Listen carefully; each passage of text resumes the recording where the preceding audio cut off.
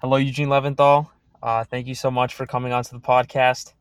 I appreciate you coming Thanks for out. I having know me. it's been a hectic couple of weeks, so thank you for giving me some of your time. Can you please state your profession? Sure. So I currently work as a project manager on both partnerships and marketing at Carnegie Mellon University. And if you were explaining it to a young kid, what is that in simple terms? So I have two parts to my job because I work for two different parts of the university. So half my job is pretty much making connections with people who are looking at the same kind of topics related to privacy and security that we are. And I try to find connections between them, folks on the outside companies, government entities, etc., and people who are doing that kind of stuff at Carnegie Mellon. The other half of my job is producing a podcast called Consequential. I see. And the more I read about you, I see that you first started off in finance. Is that correct? Yes, so my undergrad degree was from NYU, and I went to Stern and got a degree in finance, double majoring in psych. And then I wanted to go into banking or hedge funds, but I graduated in 2010, which was not a great time to go into finance. So I ended up going more into the professional services world, and I worked at a recruiting company and a staffing and consulting company. So, what education do you have up to this point? I know you touched up on NYU. So, you graduated Fairlawn High School. You went to NYU Stern, correct? Yeah, Fairlawn High School 2010. Then I went to Stern. Oh no, excuse me, Fairlawn High School '06. NYU Stern 2010. And then I worked for 7 years in professional services around finance.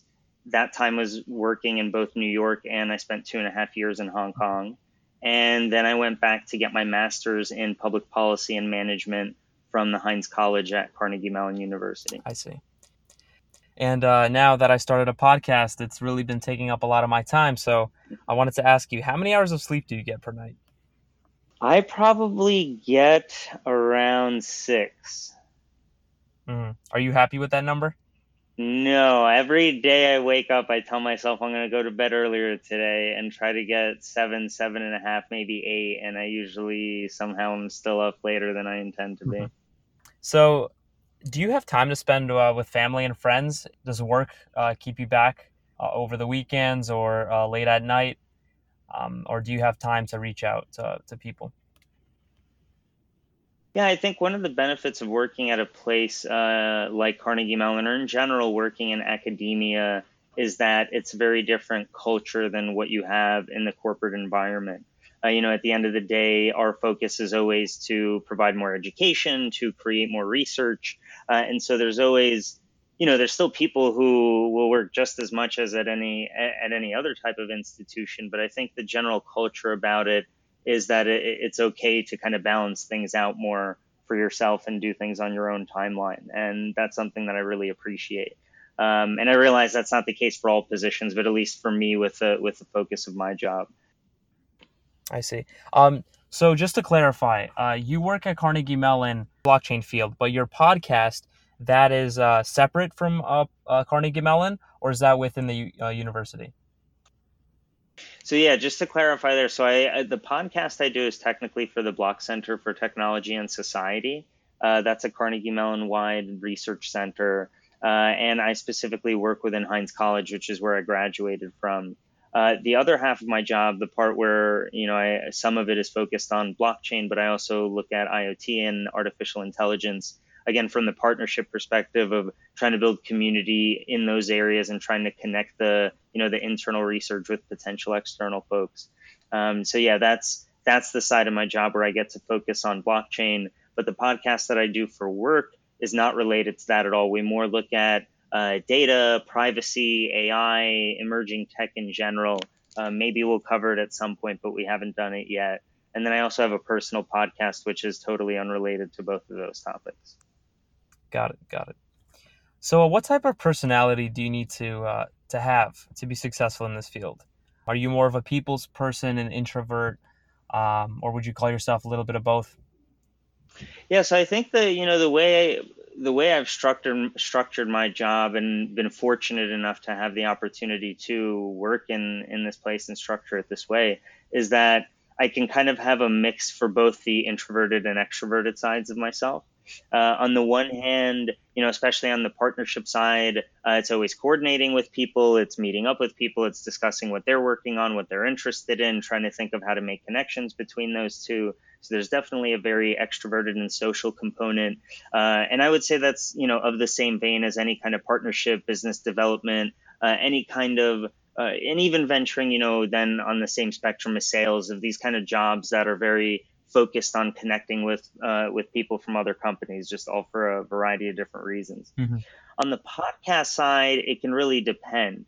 In the times when I work with Lauren Prastine, who's the writer and main host, when we're working together on something about the podcast, obviously that's still an extroverted side. We're collaborating.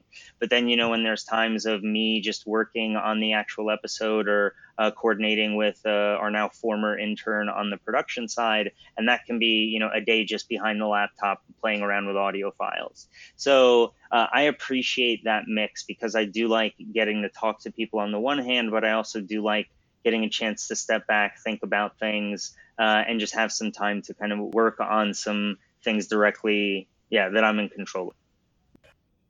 I know a lot of the teenagers that listen to this podcast, they like this question. So, what is the best and the worst career decision you've ever made? Uh, If there is the such a best thing. and the worst career decision I've ever made. Yeah. Interesting. So for best, I would have to. Can I cheat and quickly give a tie for two? Because I think there were two that were pivotal. Of course. One is when with my first job, I just got a job at a recruiting company that wasn't exactly what I wanted to do. It was with a company called Options Group. But the people there it was a great environment for me. The people I was working with were great, very supportive, and it was a fun place to be for where I was then. But I kind of started talking to them about the idea of me moving to the Hong Kong office and helping transition the role that I was doing and was established in New York, saying that, like, hey, no one's doing this in Hong Kong. How about you send me out there instead of hiring people there and getting them to build it up? I don't know if courage is necessarily the right word, but being willing to just say that, like, hey, throw me into something unknown. It's okay if I don't know anyone in Hong Kong. It's okay if I've only been there once with a school trip.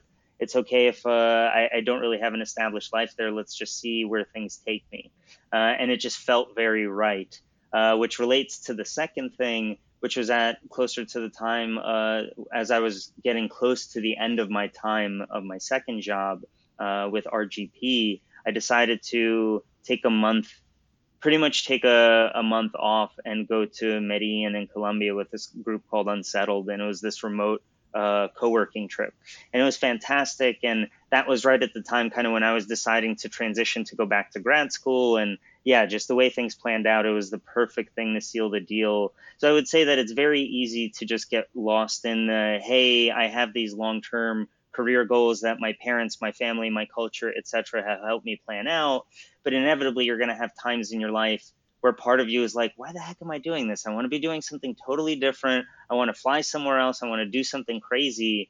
And I mean, I think your 20s, the first 5-10 years of your career it's the best time to do that. I mean, it's always good to take calculated risks. Don't just do, things totally out of the blue. But, if you get an urge, look into it, try to plan it, think about it for a couple of months and see if you can make it a reality. And it's okay if you're scared. A lot of the time it's horrifying going into it. It was for both of those for me. But, looking back on it, I can't imagine my life now had I not done those things. Yeah.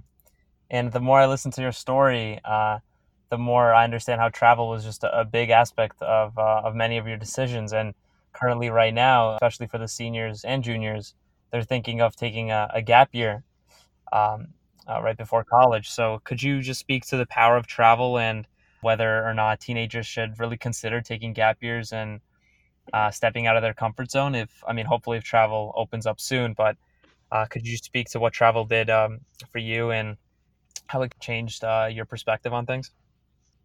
Absolutely, and I'll say two sides to it there. One, and you're getting at it, the fact that, like, the general discussion of the benefit of a potential gap year is separate from a gap year in the context of coronavirus and what that means in the next 12 months.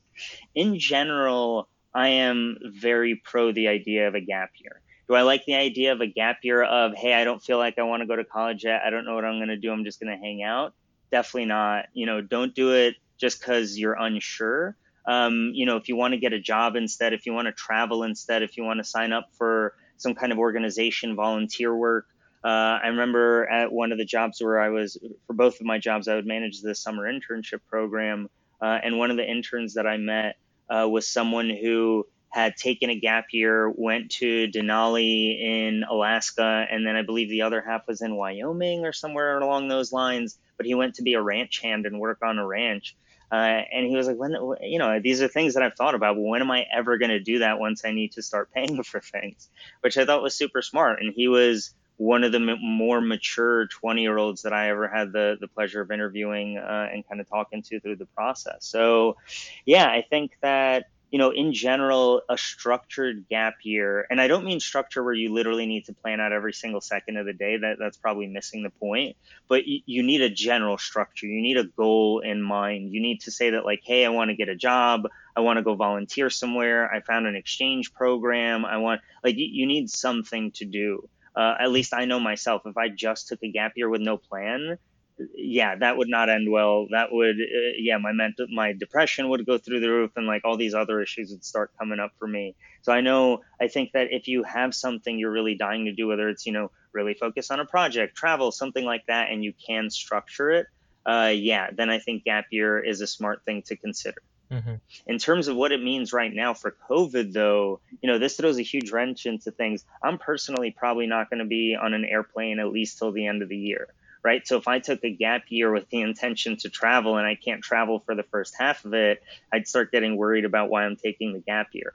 So I think that in this context, again, if I was back in, if I could talk to my 18-year-old self right now, I would be encouraging him or anyone at that age to pretty much try to work on whatever your passions are. Think of what's the closest thing you could play around with. The beauty of tech is that you have so many things at your fingertips right now. You could launch a podcast within a couple hours. You could start a YouTube series. You could learn how to pick up any graphic design, whatever. Like, there's so many things you could learn just by sitting at home.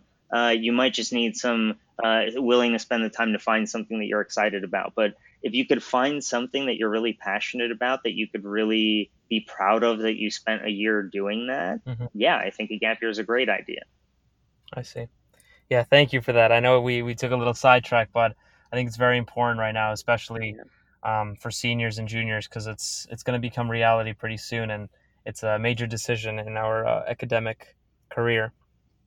So could you just explain to me a typical day for you, since the moment you wake up till the moment your head hits the bed? So I'm someone who's not great at very consistent routine. I don't like my day looks the same every single day. I'm not good at that. So my days will be a mix of things. And that's part of why I really love my job and this kind of split opportunity that I have. Any day I could wake up, I might have some meetings first thing in the morning. Like usually on a Monday morning, and Tuesdays, I'll have some team meetings just to catch up, settle where we're at overall. What are we planning? Who's working on what? Making sure that we're all on the same page. Then, I have to focus on connecting with people. I project manage this one initiative that we have within Scilab that's focused on IoT. So there's a lot of coordination, administration, talking to people, planning, organizing, scheduling. On the podcast side, it can range from having to research random topics. Like, a couple of weeks ago, I had to research what different kind of policy what different kind of privacy laws apply to healthcare as we're starting to thinking of use of contact tracing and whatnot. So, I get this wonderful opportunity where, one day I could be reading articles about what's going on with COVID and how universities can help respond to it. Another day I could be reading about blockchain and reaching out to those startups from is there a way to coordinate on a research perspective? I could get to plan events and everything, or not everything, but I get to plan events and different kinds of seminars and whatnot as well. So I think and part of the big thing for me too is I also have the excuse to then talk to awesome students, faculty members, other staff members working at university. So I feel very privileged to be at the kind of position I'm in. Mm-hmm. Got it. So, what kind of accomplishments tend to be valued and rewarded in this field? So in terms of, so I'll have to answer that for each half of my job. In terms of partnerships or any kind of, biz dev, sales, anything of that kind of vein, there are goals to increase your amount of relationships, whether that's, find more people who are interested in research, whether that's create more projects, whether that's, outside of the context of a university, but then it's like, get more sales or do other things. So on the partnership side, it's usually have more relationships, have more connections, try to build meaningful relationships, and find more opportunities to advance the work that you're doing. In terms of the podcast side, I mean, that can look really different and it depends what role you have. So part of it is just like getting a podcast off the ground and, making sure that all of the logistical things are in place and that there's a project plan in place. The other things are just like making sure that other team members have everything they need to succeed and just being a support member. Sometimes it's like, hey, taking the lead with we have this issue and figuring out what's going on there. So I think in general, when it comes to something that's more of a creative type of job that's in the world of podcasting or anything along those lines, I think there's a lot more scrappiness to it. Like you have to be willing to deal with more kinds of random things coming up all the time, especially if you work in like startups. Also, that's the case where you can literally be dealing with any kind of task that the business is related to. But I think especially creative, not just in the context of a university, but the teams will generally have less of a budget to work with, so everyone has to kind of be doing more. So yeah, it's I think that different types of people can be attracted to different sides of that. Oh, and just one other thing on the podcasting. I mean, obviously, it's also reaching people. So once you make something, it's then thinking of what else can you create, or who else can you connect with, or where else can you get your work highlighted to extend the reach of your work. Yeah, so there's that marketing aspect too. Absolutely. So this one's a bit of a tricky question, but if you had a magic wand which allowed you to make all teenagers listen to you, what would be your words of wisdom? Oh, what would be my words of wisdom? I feel like this is a bit trite. And I know when people told me this, I did not really pay attention to this because of how many times I heard this when I was younger, but I really wish I did now. Not just the idea of don't waste your time, but when you have that little voice inside your head that says, hey, that thing's kind of cool, or I kind of want to learn a little more about that. For me, that was always like learning more about history or just wanting to spend time writing, or these things that I was like, those things sound cool. I appreciate when I hear other people talking about it. I don't immediately check out when I hear that. But as soon as I thought of me doing that thing, I was like, no, what am I like? I'm not a creative. I'm not a historian. I'm not a this. I'm not a that. And plus, it's just more fun to go hang out with the boys or hang out with the friends or go out and do something together and, whatever that might be. And that distraction was real. I was socializing a lot more at the age of 18 than I am now. And on the one hand, I wish that I had spent some more of that time really ironing out or not ironing out, but just testing my passions, right? Like it's a shame to me that I only figured out the things that I really care about and love in the last 2 to 3 years. Why did I have to wait till I was 28 to 31 to figure out what I'm most interested in life? Why I could have easily done that 10 years ago if instead of just spending all the time that I did hanging out, spend, 3/4 of it or half of it. So I think that, yeah, that was something that I just really, it didn't make sense until I felt like I didn't have enough time. And then all of a sudden, for me, the shift slowly started happening when I was like 23 to 25. And especially once I moved to Hong Kong and I always wanted to travel and I wanted to learn more and I wanted to advance my career. And I started realizing that there really are only 24 hours in a day and I can't just keep saying I'm going to do it tomorrow. Yeah, at a certain point, the limited amount of time really starts setting in. So the earlier you could be like, you know what, I'll spend an hour of my 5 hours today doing something new or something that I know I want to try, but I just haven't paid attention to yet. Your future self will most likely really be appreciative of it. Got it. So last question to wrap this up. If you could do it all over again, would you choose the same path for yourself? And if not, what would you change?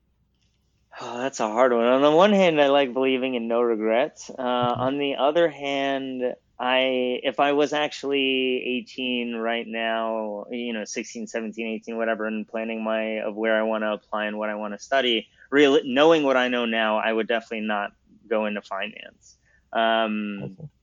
I personally think that, yeah, for my own interest, I think that I would do a mix of some kind of either computer science or data science degree and some kind of either journalism or sound engineering or music production or something like that. So some kind of mix of a technical and a creative field.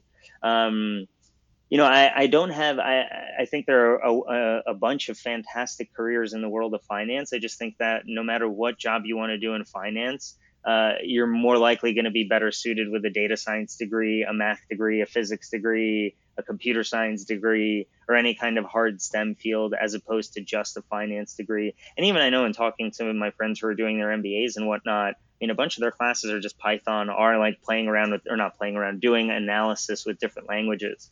So the sooner you start getting into that, if you do want to work in finance or in policy or really anywhere where you have to make decisions based on things that have happened and you want it to be based on fact and not just people's assumptions, you're going to need to learn how to code. So the sooner you start learning something like Python or R, yeah, you're probably going to have to do it in the next 5, 10 years anyway. So just the sooner you start, the easier it'll be. Okay. Eugene Leventhal, thank you so much for coming on to the podcast. Stay safe and healthy.